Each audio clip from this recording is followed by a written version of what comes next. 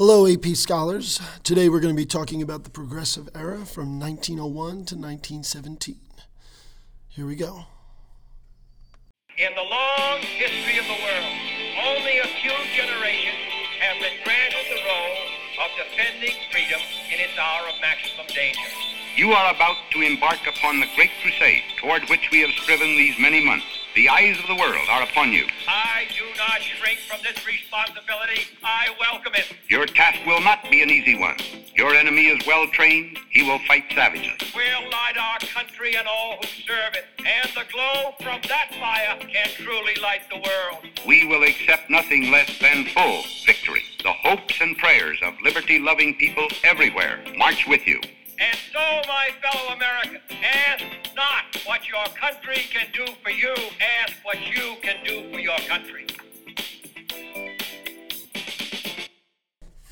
You have to look at the Progressive Era as a reaction to all of the ways in which our society has changed. We have obviously industrialization, but also you have immigration and the rapid urban expansion within many of our industrial cities that has changed so much in the past 40 years. There's a belief amongst the population that our society, politically, economically, socially, has not kept up with that pace of change. So because of that, there is a desire from the general public, largely much more of a middle class group than in previous generations, to change things, to improve things. And they focused on these three areas, all right? Limiting the power of big business, whether that leads to corruption or just unfair economic opportunities for other businesses or political corruption. Improve democracy for the people, because as we know, we were set up as a republic, and in many ways, democracy was kind of at an arm's length away from many of the people within our society, especially those of lower social status. And it was much more important to be connected to one of the political bosses than it was to be someone who is politically active as an individual. And then the last part is really strengthening the concept of social justice, that things would be fair for all people. Liberty and justice for all is what we say we stand for. Let's live up to that ideal. These are the three pillars that we try and focus each one of these Progressive Era changes and attempts at improvement. And I mention it continuously in class, but very rarely does change anywhere happen from the top down. Sometimes people wait around for a savior to show up and say, I will solve everything. But the reality of the situation is that our system is not set up for that to work. Most of the time, in order for great changes to occur, they have to start at the grassroots level.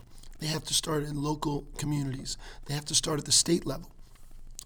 Often you hear in our federalist system, the states are the laboratory of democracy, where the federal government might not be willing to take a chance and pass a new piece of legislation on a controversial issue, but they'll allow certain states to do it. They'll let that situation play out and see if there's benefit to it. And if it seems like something that is beneficial to a majority of people, maybe we'll try that at another state. And then as the movement spreads, eventually there's pressure at the federal level, at the national level for wider changes to occur.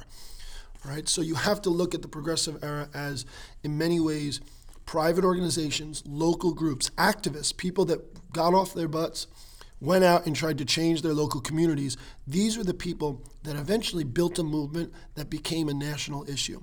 And it was awakening the national consciousness that forced the major political parties on the national level, at the presidential level, the Republican and the Democratic parties, to actually have to work to reform society, because that's where the people were. So I mentioned earlier the major distinction of who these progressives were: more middle class than ever before.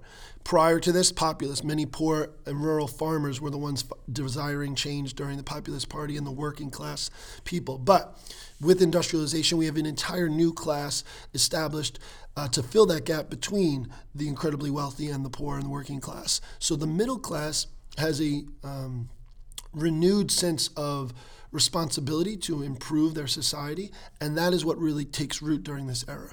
Okay, and they're diverse. You have the Protestant church leaders who are preaching what we call a social gospel, African Americans who are trying to go up against the difficulties that they have in the South, the discrimination and the segregation that becomes commonplace throughout the South with the Jim Crow laws. You have union leaders and the working class people trying to galvanize into units to collectively bargain for the first time.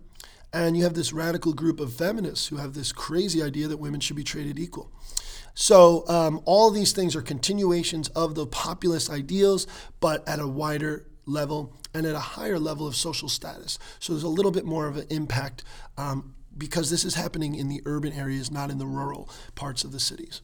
One of the first things that's really important to recognize is there's a piece of legislation that is passed before 1900 in the 1890s, the Pendleton Act. And this is crucial because it eliminates the spoils system, the civic service job. It used to be you only had to know the mayor or somebody in a position of power to get the job. So therefore, who are your loyalties to? Where are you accountable? If you get that job, you want to serve that person.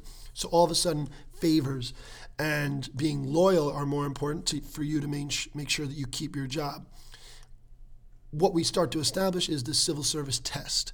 Okay, so now we have the ability to hire the people that are the most qualified, and therefore it's an effort to limit corruption. Initially, this is just very few positions, but because it was seen as a status symbol to be hired, that only the very qualified got hired, the middle class started to be elevated to want to take these jobs. And many people took these civic service jobs much more seriously than in the past when they were seen to just be political lackeys doing what their political boss said. So the other thing that's critical to understanding the desire for change is often the Protestant missionary spirit. Okay, the middle class reformers from before in the 1830s and 40s have grown.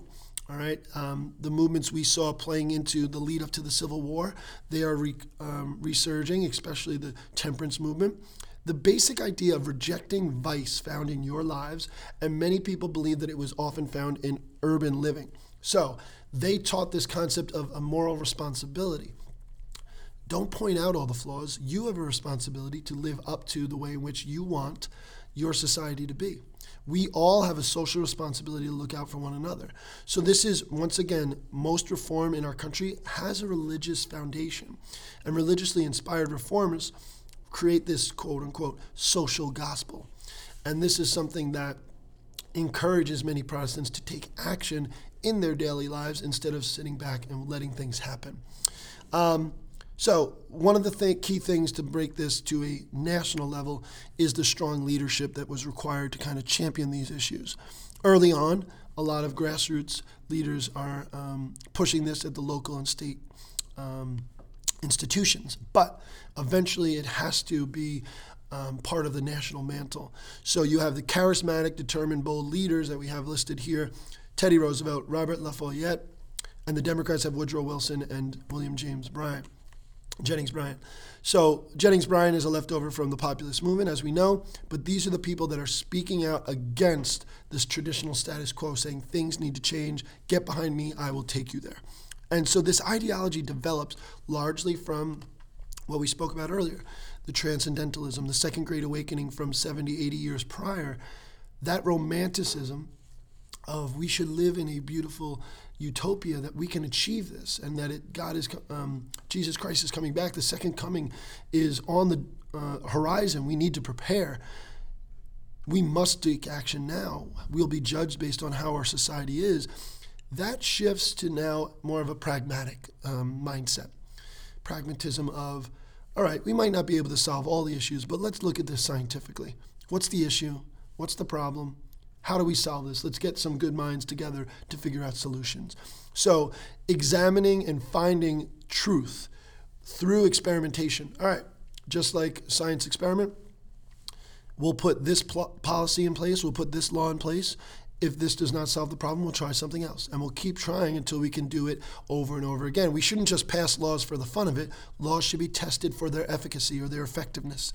And if they're ineffective, we'll reject them and find something else. So this pragmatic notion to government starts in the 1890s, and it carries forward towards this progressive era. And for the first time, people start to question laissez-faire economics. It was sacrilege to do this only 30, 40 years prior, but Many people are arguing that we've seen the excesses of laissez-faire economics when the government stands on the sidelines and there is no official regulating or policing or refereeing the game. If there are no rules, things can get out of hand and the wealthy and the powerful will take advantage. So businesses in the local sense of mom and pop shops and small businesses, they're run by individuals. But these large corporations that have developed over the industrial and the Gilded Age, we see that these faceless corporate entities, what they argued was they have no responsibility to their own community because they are an abstract concept. Therefore, they have no problem taking advantage and exploiting the worker, exploiting the consumer. And so because of that, we need to establish a system that is going to work to help promote competition and protect workers. All right, so government does not have the role of standing on the sideline hands off. There's more of a push that government needs to get involved and change the behavior of businesses by simply enforcing simple rules. This era, right before the Progressive Era begins, we have the Sherman Antitrust Act established, and that's crucial to the eventual breakup of many of these trusts. Okay. Now, when we go back to the muckrakers, you can't address a problem unless you're aware it is present. So one of the crucial roles that muckraking journalists, photographers, and authors and cartoonists play during this era is bringing the problems of our society to the general public. Okay, it's very easy for these things to be hidden beneath the surface. And many people, even today, you can think of it as we live our lives not worrying about what else is going on around the world. And you may not know what problems are just in a town over from you. But what these muckraking journalists really did was pull out and expose these ills that are going on in our society, the embarrassing and disturbing truths that are on the underbelly of what we can't see, pulling out the dirt from the darkness and shining light on them.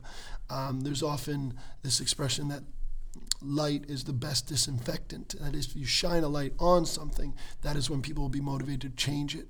Okay, so you have Damaris Lloyd attacking Standard Oil and the railroads early on, series of articles. There's Sidney McClure's magazine specifically highlighting Lincoln Steffens and Ida Tarbell going after Standard Oil. You have Jacob Riis, which we've looked at, how the other half lives, changing the view in which how Americans, specifically here in New York, viewed the inequities and the vast inequalities between the wealthy and the poor. Lincoln Steffens also says the same about the shame of cities. Frank Norris famously goes after the octopus in the pit. The octopus is something that is always used to characterize Standard Oil and their ability to squeeze out competition and their horizontal integration. But like things today, even at this era, when you constantly see all these terrible things on front page news and you're constantly told that you're supposed to be shocked and you're supposed to be terrified and you're supposed to be really enraged, eventually readers become desensitized. So by the time we get to 1910, fewer people are really outraged when they see these terrible things in the headlines. And corporations start to realize, well, we can play this game too, and they start to try and make the effort to improve their image. Public relations emerges during the Progressive Era because businesses realize, well, we can tell our story too if we emphasize all the good we do. So when we think about the Progressive Era and the Progressive Era activity we've done this week, we highlighted how state and local changes happen first. And we've seen throughout our the efforts after the Civil War and the era of Reconstruction, how many of the problems occurred during our society were surrounded by the lack of access to the ballot for certain people.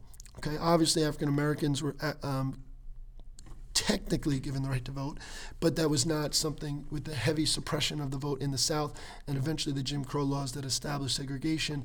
They did not have access to the ballot. Women do not fully have access to the ballot in the entire country until the 19th Amendment, close to 1920. So when we look at voter participation, you have the efforts during the early Progressive Era at the state and local level to make sure that we have just voting practices. Okay, the political bosses had been manipulating their elections for so long. You have many states in the South still doing it up until the 1950s and 60s, but Massachusetts becomes the first state to try and ensure that things like the secret ballot are used and that we have an independent commission regulating the elections. By 1910, almost all states are adopting this measure one by one. Direct primaries are crucial in terms of expanding democracy to the people. And the reason being, the era of big political bosses and the power brokers in politics making decisions on which politicians will get elected and which politicians would run had left the people feeling like they were detached from making these politicians accountable. If somebody gets their job simply because they're friends with somebody, or there's somebody known to be loyal to the party and to toe the party line, they're not going to care what the public thinks. They're not going to care what their constituents think. But if you have a direct primary where the Democratic Party and the Republican Party nominate their own politicians by giving the people the direct power to do this, a separate election from Election Day, but basically an election to find out who will run on Election Day, a semifinal, if you will. This direct primary is used by the time we get to 1915 in every single state. So now you have ways to, the people can feel like instead of the Democratic Party holding up, this is the person who will be your politician, go ahead and vote for them if you're a Democrat, they get to choose who's the person that we believe in, who's the person that is going to represent our values the most. If we did not have primary systems, it's hard to say. I think it's in the 2016 election, President Trump would not have come out and been the first choice of the Republican Party going into the 2016 election. But it was over the course of several primaries in which he proved himself to be the person that the Republican Party and the people of the Republican Party wanted as their nominee. So the beginning of the process, there's no way that he would have been one out of the 15 selected. But the people were able to make that decision for themselves. And that's what the direct party primaries do, is they give the people of the party the opportunity to choose who they want. This also plays into the direct election of senators. Nevada is the very first to allow their people to elect their 2 senators to represent them in the United States Senate in Washington, D.C. By the time we get to 1912, there's over 30 states doing this. Once again, this is an effort to give the people more power, make politicians more accountable to them instead of the party brokers within their state houses, and limit political corruption. Because if you're a big business, you can just go to the state house and tell them, these are the 2 people we want you to vote for, here's the money. Now you have to worry about the American public and each state electing them themselves rather than the state legislatures getting to choose. So by the time we get to 1913, we have the 17th Amendment passed, where all senators in every state must be directly elected. And then the last thing in terms of political reform from the social and, political reform on the state level are the 3 topics of initiative, referendum, and recall. Initiative is the people get to take the initiative themselves. You draw up a bill, you get public support by signing a petition, send it into Albany, they'll be forced to vote on it. Okay, South Dakota is the first state to adopt these things. Many of the states out west are the first to kind of initiate these issues. Montana is the first to give women the right to vote. It's all because of the fact that on the frontier, it was this more of this democratic sense and less of an entrenched political system like in the urban centers of the Northeast. Referendum is the ability to have one bill voted on Election Day by the American public. So they can't decide in Albany, let the American people, specifically in New York, decide. It passes, it goes into law. It does not, it's rejected. You also have a situation of recall. The best example I have for recall is about 10 years ago, maybe 10 or 12 years ago, Arnold Schwarzenegger becomes the governor of California because of a recall election. Mark Davis was an unpopular governor. He was recalled by the California population. They basically said, we are unhappy with the job you're doing. You're raising our taxes too much. The economy is in free fall. We want a new governor. They have an election to decide, will there be a recall? Yes. Then he gets to run again, and Arnold Schwarzenegger, based on his name recognition, becomes the governor or governator. So there's only 11 states that offer recall in many ways because that is seen to be a little bit extreme where the population can constantly pull out their politician at any moment. The best form of recall that we have now, or term limits, is the fact that many of our elected officials have to run for re-election. So for serious offenses, people can be impeached when they're in political office, but most of the time you go through the political process of re-election, and just elect somebody else would be the best way to do it. Reforms continued at the local levels, specifically in cities, known as municipal reform. We have Toledo Mayor Samuel Jones. He introduced this comprehensive plan to make sure that the government of the city was providing services to the public. Free kindergartens, public playgrounds, and night schools we mentioned in the notes. It was continued by another Ohio mayor in Cleveland, Tom Johnson. He pushed for tax reform. Very, very inexpensive trolley fares, only 3 cents for all Cleveland citizens. And he made the effort to control and have public ownership of some utilities, but he was unsuccessful. This was a movement that happened over time, and the one successful sphere of ownership was specifically water systems, where by 1915, 2/3 of the country had the cities owned their own water. Therefore, they would not have to worry about skyrocketing prices and corporate profits, but really a necessity that all people should be given. Later on, there's issues with different cities owning gas lines, power plants, and transportation systems, like we have public transportation now. And one of the other key elements was just a new vision of how government should be run at the local level. Instead of electing a mayor who makes all decisions, there's in Texas, they came up with a commission plan where you don't just elect the mayor, but you elect the heads of all the city departments, and they can therefore be more accountable to the people. Other situations like Dayton, Ohio, was the first example of a city council where there are people kind of delegating what work should be done, and they're the people that must be accountable to the voters because they're the ones that are getting elected. They're being hired as city council members. So this municipal style or manager council plan of government becomes one of the most popular in the 1920s. Other state reform included battling in fraudulent insurance companies, as well as regulatory commissions at the local level. We see temperance continuing to be an issue, and the push for prohibition throughout the 1900s early on. It largely is focused on urban centers, that alcohol was the gateway to political corruption in the view of the Protestants proposing prohibition. Rural reformers, people out of the cities, viewed the urban center as part of the corrupting influence in our society, and therefore the moral vice of alcohol needs to be eradicated. So this was not something that started with the 20th Amendment, but what happened was you have state by state throughout the country outlawing the sale of alcohol throughout the 19-teens, and in 1915 we have 2/3 of the states prohibiting it. The other element of social welfare is something that is taken up during the Progressive Era, which has never been mentioned before. This idea that we should have homes and houses to help the less fortunate and impoverished, but also orphans. So you have ways in trying to emphasize better schooling. Liberalized divorce laws just gives women the opportunity to ask for a divorce, not just men. This concept of parole, that you can be released early from your sentence on good behavior, and then you can be given the opportunity for redemption. Juvenile courts to recognize the fact that children should not be held to the same standard as adults.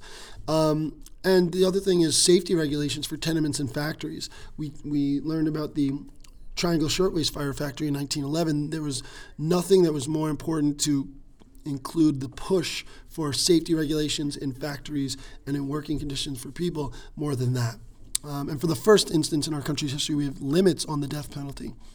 But during the Progressive Era, there was one thing that many people had a consensus on, was the idea of labor exploiting children. All right, so National Child Labor Committee tried to pass these laws to establish children should not be forced to work below a certain age. In addition to children, there's a push by Florence Kelley and the National Consumers League to pass state laws to protect women from long hours, specifically limiting them to a 10-hour workday initially, and also the idea that women, especially women that are going to be bearing children, need special protection from long hours.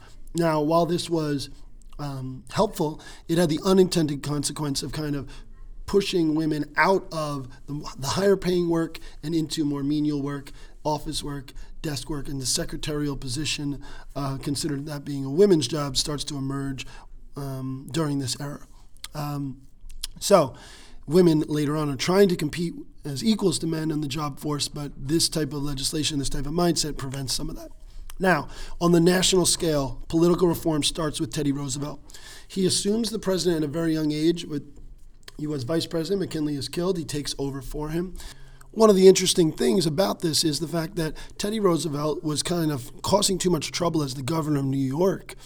And one of the party bosses within the Republican Party, his name is Thomas C. Platt, he kind of pushed Republican leaders at the convention in 1900 to get Teddy Roosevelt out of the governorship because he was causing too many problems for the Republicans in New York and trying to do too many reforms, that they wanted him in a job that's a lot less significant and has very little power, that job being the vice presidency.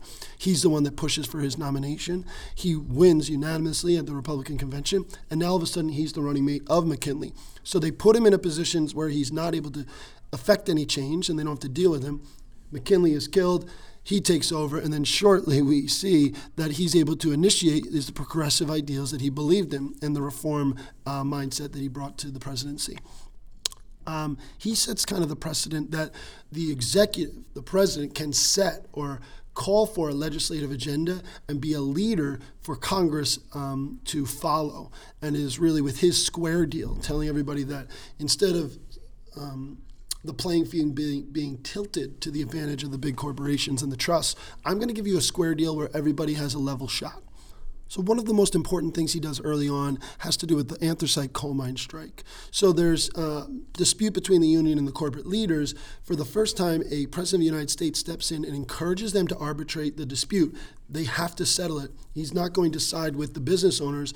And for the first time, unions kind of get a lift in legitimacy because of how he views collective bargaining as something that is honest and something that is necessary for the improvement of these conditions. So Roosevelt threatens to control the mine if they do not give in. Therefore, he helps the owners compromise and give a 10% wage increase and a 9-hour workday.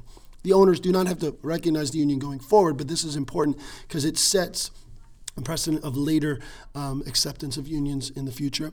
He's known as the trust buster. He goes after Northern Securities Company specifically with the Sherman Antitrust Act having been previously passed. He's one of the does this 40 times to go after other antitrust, takes other antitrust actions, specifically targeting Standard Oil.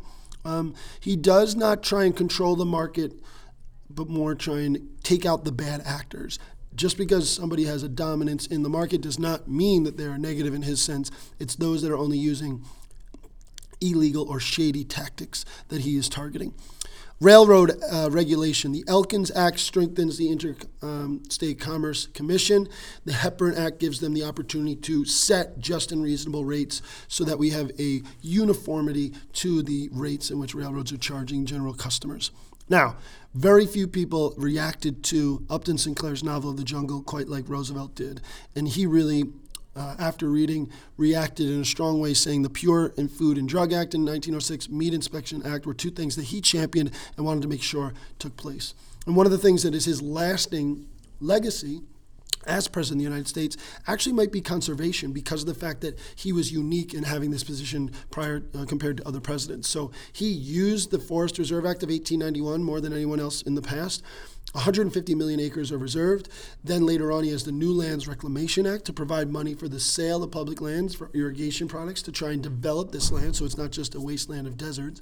And he tries to promote this idea of why it's important by hosting a commission for all the governors throughout the country to come. And he establishes Gifford Pinchot, the first director of U.S. Forest Service. So this is something that he, as an outdoorsman, was very important to him. And he helped establish the importance and the legacy of the national parks that we have today. Taft's presidency comes in, and he actually, although he's not known as the trust buster that Teddy Roosevelt is, it's largely because Teddy Roosevelt had the personality to sell himself and have that label, and the media really enjoyed covering Roosevelt, whereas Taft was more of your typical politician who didn't necessarily like the limelight as much as just wanted to get things done in the back rooms. So Taft actually went after double the amount of trust that Roosevelt did, even went after U.S. Steel, when Roosevelt had previously approved a merger that they were having to grow. And Roosevelt took that as a personal attack on him. Roosevelt later challenges Taft for the 1912 nomination of the Republican Party, largely because of that.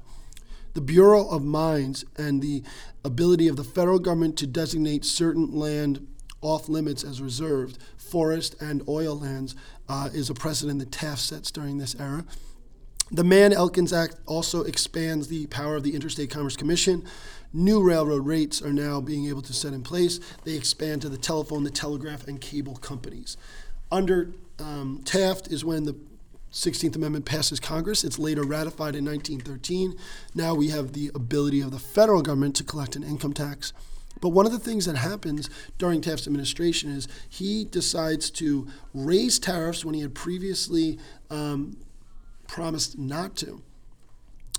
And because of that, the Payne-Aldrich tariff is kind of the point in which it gives the opportunity for the Republican Party to split, which later hurts both of them and gives both Roosevelt and Taft, and gives the opportunity for Wilson to win the election in 1912. There's a feud between Pinchot, who Roosevelt appointed, and Ballinger, who was the Interior Secretary of the time, basically in charge of all the public land.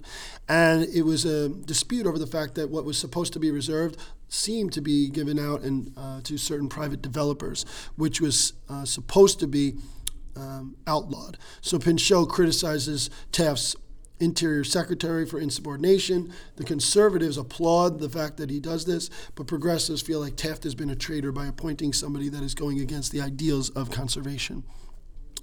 The midterm elections are really where Taft miscalculates and tries to defend the conservative wing of the Republican Party rather than the progressive wing. And he miscalculates because most of the progressive Republicans end up defeating the conservatives. And now Congress is comprised of a delegation of Republicans that are not really defenders of Taft and his policies during this era. This also gives rise to the Socialist Party. We have almost 150,000 members throughout the country during the Progressive Era that are members of the Socialist Party, largely because they saw the errors of the Gilded Age as a way in which they are never going to get the change that they want within the current system. They believe that there needs to be more radical change, and that is why they are calling for public ownership of railroads, utilities, oil, and steel. At the local level, people would be okay with this in cities and things like that. But on a national level, for many people, this was a little bit too radical of an idea. Many progressives had similar causes that the socialists had, but not willing to go as far as the socialists called for it. So that brings us to the election of 1912. We know that Teddy Roosevelt decides to run again. He creates the Bull Moose Party because he does not win the Republican nomination, where they stick with Taft. What this does is it splits the vote of all Republicans who come to the polls. The Democrat Woodrow Wilson wins with a plurality of the vote, not a majority. And this is really the number one reason why he wins, is because the Republican Party, which had been so successful in winning national elections up until this moment, split their votes in two different candidates. So that brings us to Woodrow Wilson. In 1913, he takes office. First thing he does is he calls for a reduction in tariffs. Why? Well, the Republicans have been taking the effort in protecting businesses, domestic industry. Well, the Democrats are trying to champion the needs of the farmers and the people that want to be able to open up into international trade. So tariff reduction all the way down to 50 years also gives the opportunity for him to say, we don't need to rely on tariffs for income now that we have the income tax. So the graduated income tax begins from 1% to 6% during this era. Banking reform is critical to this era as well, establishing a national banking system with 12 district banks, thanks to the Federal Reserve Act. This is something that we had not had for quite some time, which can help regulate interest rates and control the monetary policy of the government and our country, hoping to strengthen the dollar and help stabilize the value of our currency. There's also business regulation. Sherman Antitrust Act had a few loopholes, didn't have enough teeth to really take the action that many of these presidents wanted them to. The Clayton Antitrust Act strengthened it, as well as exempted unions from the same type of actions that trusts were supposed to be targeted for. The Federal Trade Commission, an agency, is developed to investigate and take action on corrupt practices, unfair scams, businesses that were taking advantage of the consumer and the market. Well, now you have an agency to go to report to, and the federal inspectors will go in and look and shut down those businesses if they are deemed to be doing things that are illegal or unfair practices. We also have the Federal Farm Loan Act. Because of the fact that farmers have a different type of risk that they are taking on a yearly basis in terms of the loans they require to get all the supplies they need and the seeds they need to make their crops, you need farm loan banks established to provide farmers loans at a much lower interest rate than you would provide any other business or private individual. So that is why that is established in 1916. And the Child Labor Act basically is another way of getting around and punishing corporations that are using children to help them manufacture, basically outlawing products from being shipped by companies that are using children of a younger age. Now, African Americans during this progressive era are also crucial. These two leading thinkers, one being Booker T. Washington, the other being W.E.B. Du Bois. And while many progressives are calling for change all throughout the country, it's mostly a white movement, middle-class movement, urban movement in the North and in urban areas. The South is still dealing with Jim Crow segregation. You have lynching rates increasing during Wilson's presidency. There's this effort to try and reestablish the dominance of white society in the 20, 30 years after Reconstruction, as more and more of the Republican influence from Reconstruction is disappearing. With all this being said, unfortunately, there were very few progressives that were focused on the plight of African Americans in the South. Lynching rates increased during Wilson's presidency, and many of the progressive Democrats were forced to kind of toe the party line and go along with what the conservative Democrats wanted. So most of the reforms were focused on white communities.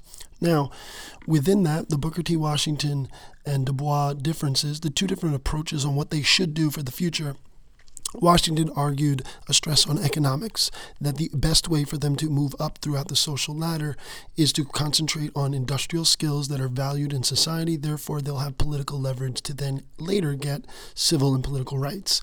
Education for economic progress were the most important thing in his mind, that if you get a trade, if you go to a vocational school, if you learn some type of skill that they cannot take away from you. If you're a skilled laborer instead of an unskilled laborer, you'll have much more leverage into trying to helping your family and moving forward in promoting equality of the races.